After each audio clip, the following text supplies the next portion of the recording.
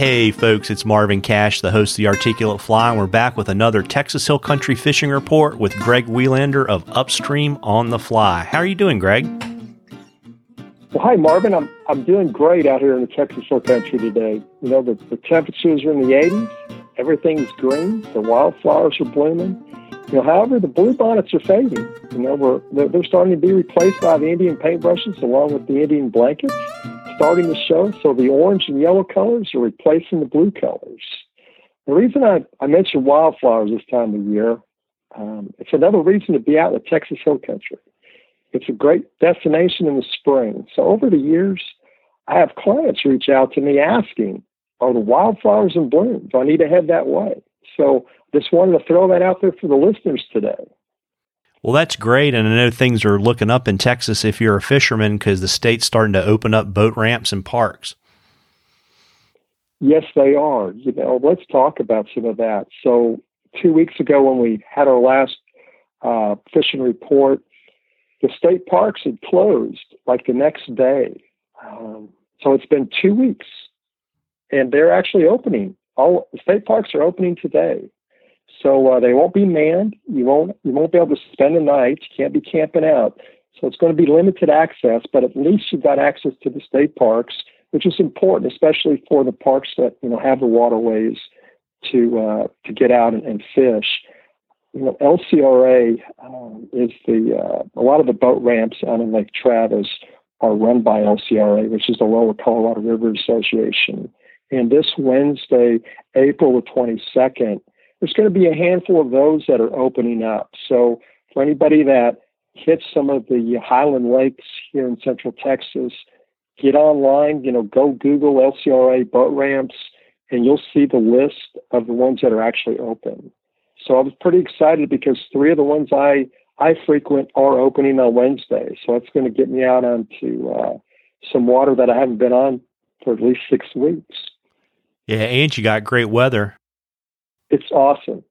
Let's talk about the weather. So, since we were together last, we've been running really cool this past week. We had a handful of days that were only staying in the 50s. This past, I think Wednesday night, out in Mason, Texas, which is along the Lana River, they actually had a freeze. So that was not a good thing for our water temperatures. And we ran with some rain again. A weekend before last, we had 2 inches of rain. I had taken a drive Monday, a week ago today, out to the San Gabriel River, and it was running like chocolate milk. So it has come down since then, and it's very fishable. And like you were saying, the weather forecast for the next week is going to be stellar, 70 and 80 degrees. However, there'll be every couple of days you'll have a north wind. So north wind's not the best for our largemouth, but the smaller streams and creeks, the fish do recover a lot faster than they do on the lakes. So something else to keep in mind, it's good when we have north winds because it pushes that humidity out. So it's a beautiful time of year to be outside. Absolutely. And so what should anglers expect to see if they're lucky enough to be able to get out on the next, say, week to 10 days? Marvin, I'm glad you brought that up. So I actually made a decision this past week, sitting around the house, going on, I think, week number 5 or 6. I decided to hook up my hog island. It was Thursday of last week. We finally had some weather that was going to be in the 70s.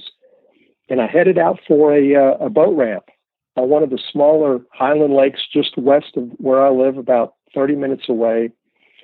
Forecasted winds were 5 to 10. I said, I've got to go.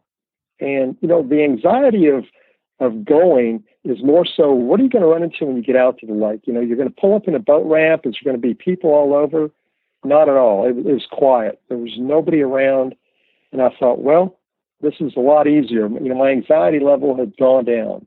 So I was easy to put my boat in, run and park my truck, get in and go off fishing for I basically had the lake. I saw 2 other boats the whole day. However, the winds at 5 to 10 didn't happen. It was more like 15 to 20. So it's extremely hard to try to fish. I did see some carp, saw some smallmouth buffalo, but it was just very hard to get the boat within within range without spooking them. Some of the bluegill were players that towards the end of the day, and however, they were deep and they were very cold when I caught a few. So they were cold in your hand, and it's kind of telling you that we did have a little drop in temperature in the hill country over the last 7 days. So it will warm up, and it's looking great for the next week for sure. So let's talk about some of the fish, right? The Guadalupe bass don't seem to be as affected by the north winds, but the largemouth, of course, do. So keep that in mind. If you want to head out, check the weather, see which directions the winds are out of, and try to pick the southeasterly breeze, and you'll have a little better luck. And as far as this time of year, what I like to throw as far as fly patterns go, streamers. I'm generally doing streamers early in the afternoon, all the way into the early afternoon, and then I'll switch over to some topwater later in the afternoon. And the reason for that is that the water temperatures are warming up throughout the day. But this week we are going to be staying in the 60s for a low, so that's positive. Crawfish imitations, and anything that resembles river minnows, as well as your topwater would be frogs. I kind of stay around, deer hair frogs are my choice. Grasshoppers, we're still a little early for grasshoppers, so leave lantern bugs at home. I'm not saying they're not going to eat them, but I kind of prefer the frogs in April as we get into May. But that's about it. I don't know if you got anything else for me there. Just a gear question, I guess. Do you generally prefer to fish all those flies on floating lines, or are you using some sink tips too? Well, out on the lakes, I am fishing sinking lines right now. Intermediate lines for sure. Maybe a full sink as well to get my fly down deeper. On the streams, the San Gabriel, the Pedernales or the Llano River, I am using only floating lines, but I'm not really throwing any damselfly imitations quite yet. I've not seen the dragonflies. I'm not seeing the aquatic insects that kind of draw me towards a different fly selection. However, that doesn't mean they're not going to eat them, because a bass is an opportunistic eater as well as the sunfish. They're going to eat when they see something that they want to go for it. They're not as picky as your cold water trout. Got it. And so, folks, if you've got a question for Greg, if you'll send it to us on the Articulate Fly Facebook page, if we read your question, I'll send you some Articulate Fly swag, and you'll get it into a drawing for a bunch of cool stuff that Greg's going to pull together. And we need to, Greg, at some point, let folks know exactly what that's going to be. But you'll get entered in a drawing for that at the end of the season.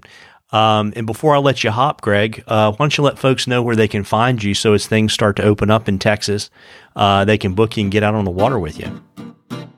Yes, upstreamonthefly.com is my website, and you can catch me over at Instagram and Facebook as Upstream on the Fly. So I look forward to visiting with some of you guys. Absolutely. And folks, as you get out there, if you can fish, be careful, look out for your fellow man, have a great time, and catch a few. Tight lines, everybody. Tight lines, Greg. Thanks, Marvin.